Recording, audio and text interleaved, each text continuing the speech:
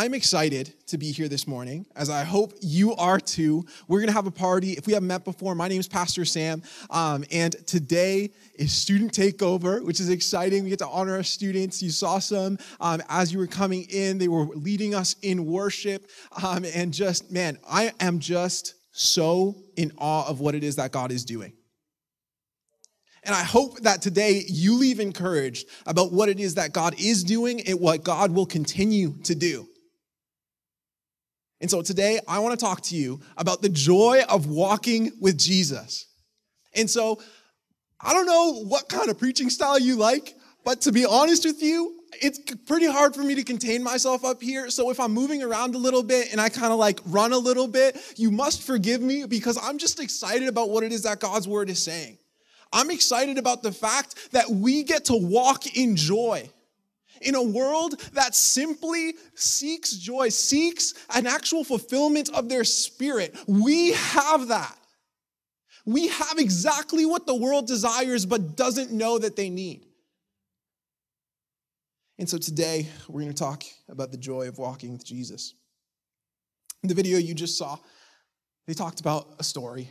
Pastor Terry talked in depth about it last week, and it's a beautiful thing, the way that God lines things up. But it's a story of a prodigal son. And it's a story about two sons, both equally lost. But before we go too much further, I want to share with you a little bit about one of my friends, all right? It was one of my friends when I was growing up. I was probably about that tall, and it was one of my friends. He was always super encouraging, always super kind, super comforting. He would always be there when I needed him. He wouldn't ignore me. He was always present. He was kind of fluffy and kind of cuddly. My friend was a toy sheep. It wasn't just any toy sheep, though. It was my favorite toy in general. It was a beautiful thing. I would take the little fluffy stuffed animal. It was white, kind of, because it had a few stains. And every time that I would shake this little sheep, it would go, bah! And it just brought such joy to my soul. And so I would carry this toy sheep everywhere it is that I went. Whenever I was scared, I'd run, grab my toy sheep, and I'd shake it a little bit. And I was like, oh, my buddy's here. Everything's going to be okay. When I was sad, I would run to my little toy sheep, and I would shake it, and I would think, everything's going to be okay. When I was happy, I would grab my little toy sheep and go play. And I was like, this is good. Why do I tell you about my little toy sheep? Well, maybe it's because I knew my toy sheep very, very well. I knew what it was like. I knew that it was fluffy and fun. I knew where it had stains that I had made. I knew where it was ripped a little bit. And I knew when I couldn't find it. And I'm here to talk to you about joy today. And here's the reality, that true joy is only found in intimacy of relationship with Jesus. You see, I knew my little toy sheep. I had a very deep attachment with my little toy sheep. But the reality is that the intimacy, the type of intimacy that we have with Jesus is so much deeper than that. And the type of joy that I experience with my little toy sheep is nothing compared to the joy that we get to experience in Jesus. And so what happens when we lose our joy? What happens when we as the church are supposed to be the beacon of hope for the people around us, but we maybe have lost a little bit of joy? I want us to look at a story today, and it's found in Acts chapter 16. We're going to read from verse 19 to 24 to start us off. And it's a story of two people, Paul and Silas. Okay? Paul and Silas. Both people are coming together and they're in pursuit of being obedient to Jesus. They're right now on a missionary journey. And the story that we're going to read is what happens when they get to Philippi. Okay? So Acts chapter 16, starting verse 19 says this. Once we were going to the place of prayer, we were met by a female slave who had a spirit by which she predicted the future. She earned a great deal of money for her owners by fortune telling. She followed Paul and the rest of us, shouting, "These men are servants of the Most High God who is telling you the way to be saved." She kept this up for many days, and finally Paul became so annoyed that he turned around and said to the spirit, in the name of Jesus Christ, I command you to come out of her. At that moment, the spirit left her. When her owners realized that their hope of money was gone, they seized Paul and Silas and dragged them into the marketplace to face the authorities. They brought them before the magistrates and said, these Jews, are throwing our city into an uproar by advocating customs unlawful for the Romans to accept or practice. The crowd joined in the attack against Paul and Silas, and the magistrates ordered them to be stripped and beaten with rods. After they had been severely flogged, they were thrown into prison, and the jailer was commanded to guard them carefully. When he received these orders, he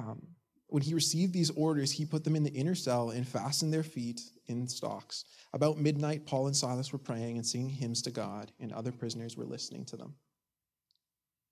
And man, what a story.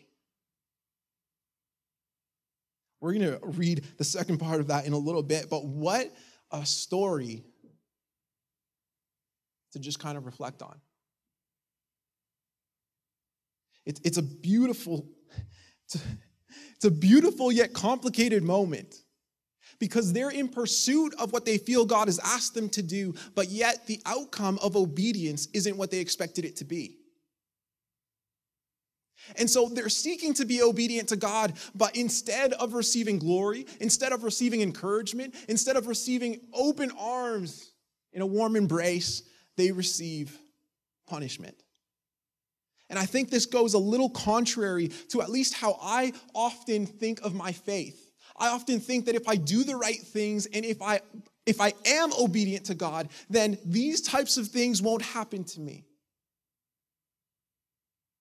And it's in moments where these types of things happen, maybe not this extreme physically, but spiritually I feel drained, or emotionally I feel angry, or whatever it is, I am not experiencing the type of joy that I feel like God has promised me. It's in those moments where I begin to question. And I'm like, God, I'm trying to be obedient here. I'm trying to honor you. I'm trying to do what you've told me to do. But at the end of the day, it seems like you don't care. And it's in those moments that I'm reminded of this truth, that when you know Jesus, you know joy. When you know Jesus, you know joy. See, there's two different types of joy. Joy when you are walking in God's will, and then there's a different type of joy when we experience things that are a little bit uncomfortable. There's a joy that happens when you're kind of walking and, like blessings just seem to come and you're enjoying yourself and you're like, man, life is good. I'm so full of joy. Yeah, of course, that's one type of joy. And then there's another type of joy that comes when things don't go the way that we'd expect them. And Paul and Silas knew what that was like. Paul, more than anybody, I think, that I know at least, knows what this is like. In 1 Corinthians 11, he lays out all the things that he's been through. He's been beaten, he's been shipwrecked, he's been accused of different things, he's been put in prison, he's come close, he's been stoned and come close to death numerous times, at least once. And in the midst of all of this, he later, in a letter to the Philippians, says this, Philippians 4:12, I know how to be brought low and how to abound. In any and every circumstance, I have learned the secret of facing plenty and hunger, abundance and need. I've learned the secret of facing these things and being content. And the secret carries a connotation of actually having been initiated into a divine revelation. And so when he says, I've received a secret, really what he's saying is the secret is Jesus Christ and what it is that he's done. And so because I know this truth, because I've been revealed, God has revealed this secret to me, I can be content in any situation. And so when it comes to him being in prison, he knows how to be content. when it comes to him being shipwrecked, he knows how to be content. When it comes to things not going the way that he would expect, he knows how to be content. Because knowing Jesus means you know joy. And so, in the prison, they're facing a situation they don't expect and they don't probably fully understand. And they begin to sing.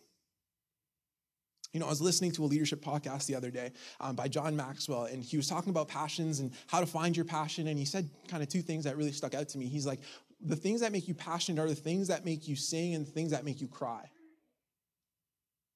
The things that make you sing are the things that excite you, the things that bring you joy. And the things that make you cry are the things that burden you and make you passionate and kind of make you want to bring about change in those areas. And so when I see Paul singing, no, this man is not talking. He is singing to God. They are singing praises to the Lord in the midst of a situation where I feel like, at least for myself, I would be internally wrestling to even decide whether I should or should not worship in this moment. Should I be joyful or should I be upset? And yet Paul sings. And here's why I think Paul sings. Because when you know Jesus, you have confident hope. So when you know Jesus, you know joy, but also when you know Jesus, you have confident hope. And here's the hope that he has. The hope is not that everything will turn out the way that he expects it to be, but that in everything, Jesus is working things for his good. In all things, Paul knows that God has a plan. Paul and Silas know that if they remain in prison, everything's going to be okay.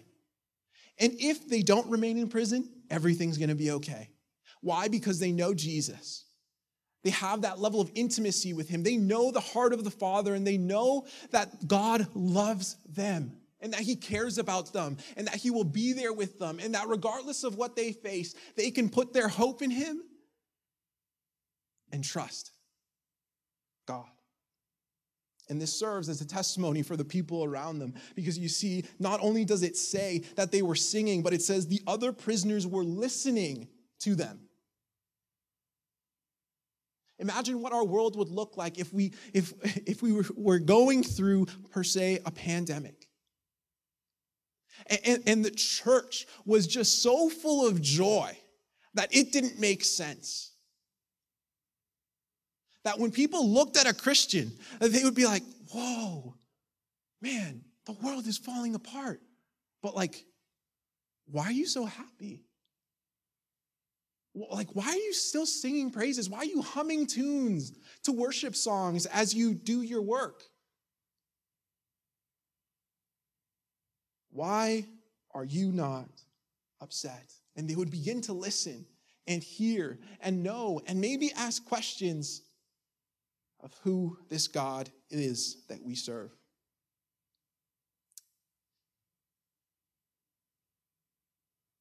And so this brings me to my third point. And it's this. When you trust Jesus, things that were meant to destroy you become opportunities for God to reveal his glory in your life. The things that were meant to destroy you, if we trust him, will become opportunities for God to reveal his glory in your life. And that's the truth. That's the truth. You can take that to the bank. God knows what he's doing, and he has already won the victory. And so we're going to continue reading the story, picking it up in verse 26. It says this. Suddenly, there was such a violent earthquake that the foundations of the prison were shaking. At once, all the prison doors flew open, and everyone's chains came loose. The jailer woke up, and when he saw the prison doors open, he drew his sword and was about to kill himself because he thought the prisoners had escaped. But Paul shouted, "Don't harm yourself. We are all here." The jailers called for lights The jailer called for lights, rushed in, and fell trembling before Paul and Silas. He then brought them out and asked, "Sirs, what must I do to be saved?" They replied, "Believe in the Lord Jesus, and you will be saved, you and your household." Then they spoke the word of the Lord to him and all the others in his house. At that hour of the night, the jailer took them and washed their wounds. Then immediately he and all his household were baptized. The jailer brought them in his house and set a meal before them. He was filled with joy because he had come to believe in God, he and his whole household.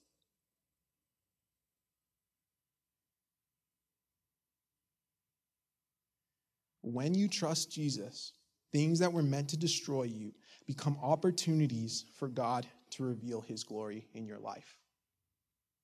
And I love this picture of Paul and Silas sitting in prison. And then all of a sudden, it says suddenly their chains fell off. They're out here singing. And then all of a sudden, their chains and shackles come off. And I just kind of reflected on this moment. I'm like, God, this is so beautiful. Because I feel like so often in my life, the situations around me shake my faith and force me to wrestle. But in this situation, when I look at Paul and Silas, what happens is the complete opposite. Their situation is a little bit chaotic, but they are grounded in the faith. And so what happens is their grounding in the faith allows them to see God shake their situation. It's a complete reversal. As opposed to a situation shaking us, our faith can shake a situation. Because God is good and he is faithful.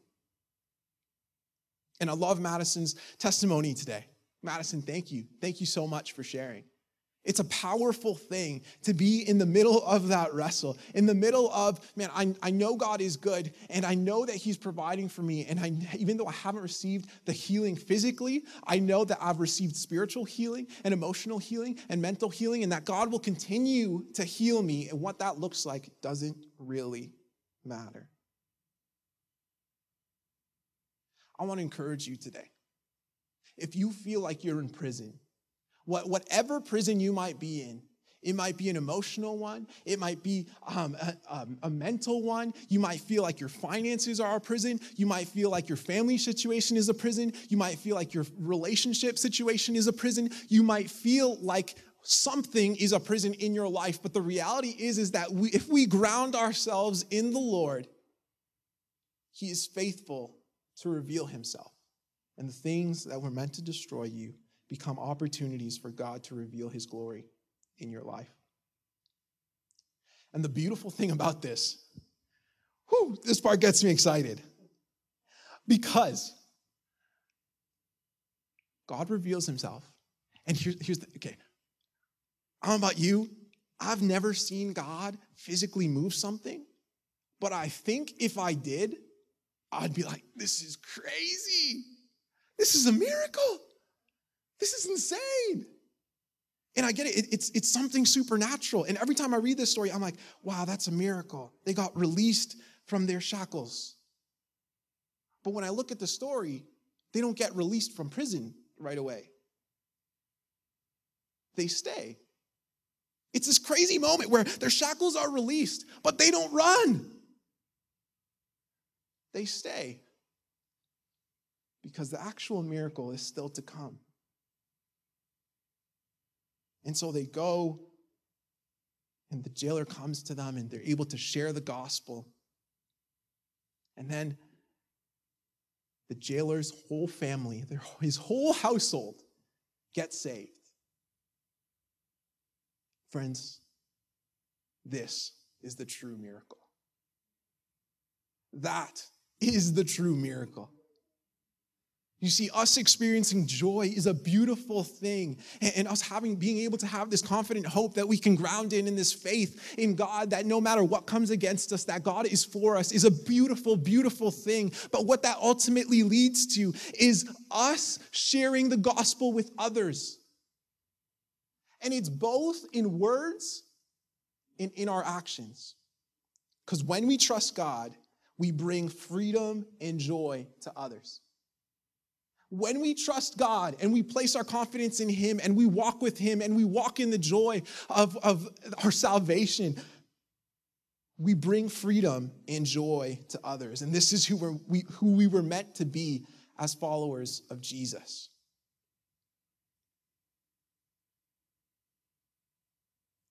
And so I don't know what it looks like for you today. I don't know where you've been this week or what your relationship with God has looked like. But there's an opportunity in front of each of us, each day, with the relationships that we have, with the people that God places in front of us. Will we walk in joy and see freedom and joy brought to the lives of others?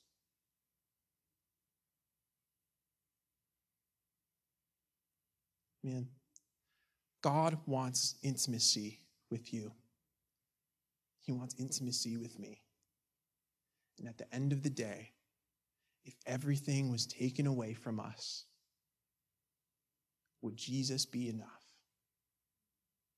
Would Jesus be enough for you? Would he be enough for me?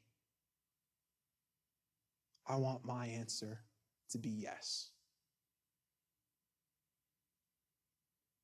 And there's a process that I believe that God takes us on. And a lot of that includes moments just like Paul and Silas. Moments where we don't understand, where we don't see a way out, when we might be a little frustrated. But it's a moment where we get to see God move and we get to share the love and the hope and the joy of Jesus with those around us.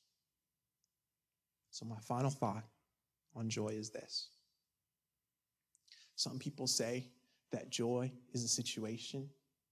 The circumstances that you find yourself in will bring you joy. Some people say that joy is a decision. And some people say that joy is a feeling. I don't know who's more right, but I know this, that true joy is a fruit of the Spirit. The fruit of the Spirit is love, joy, peace, patience, kindness, gentleness, goodness, faithfulness, self-control.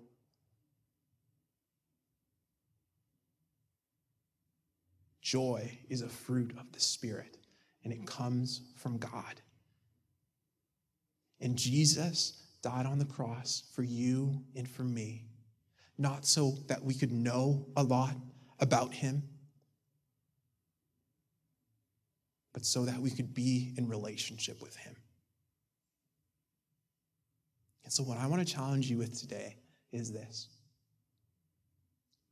When you go home or when you wake up in the morning, take some time and don't come to God with your requests first.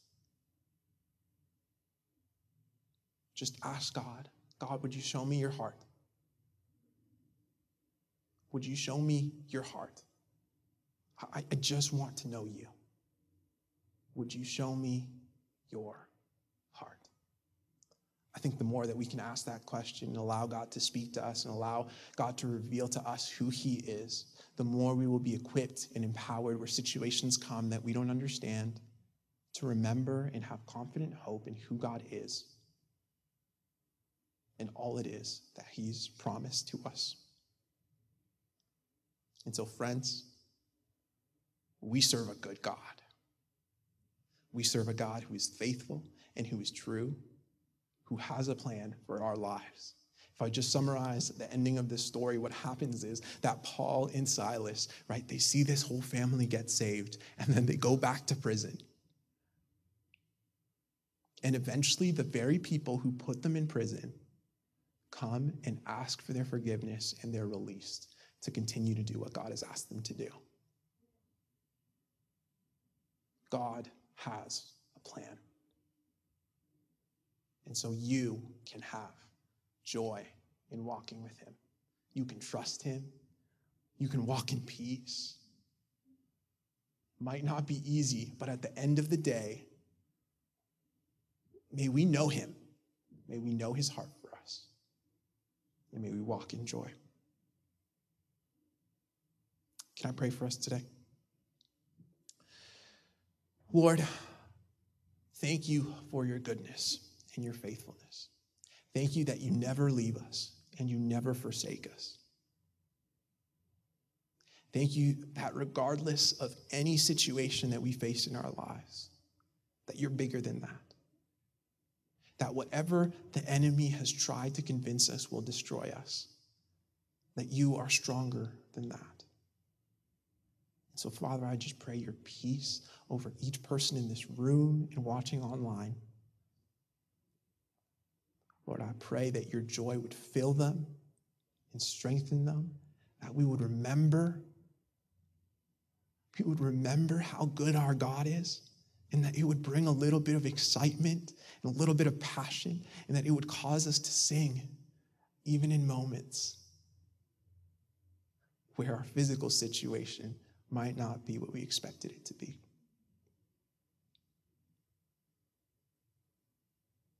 So, Father, would you lead us? Would you speak to us? Would you hold us?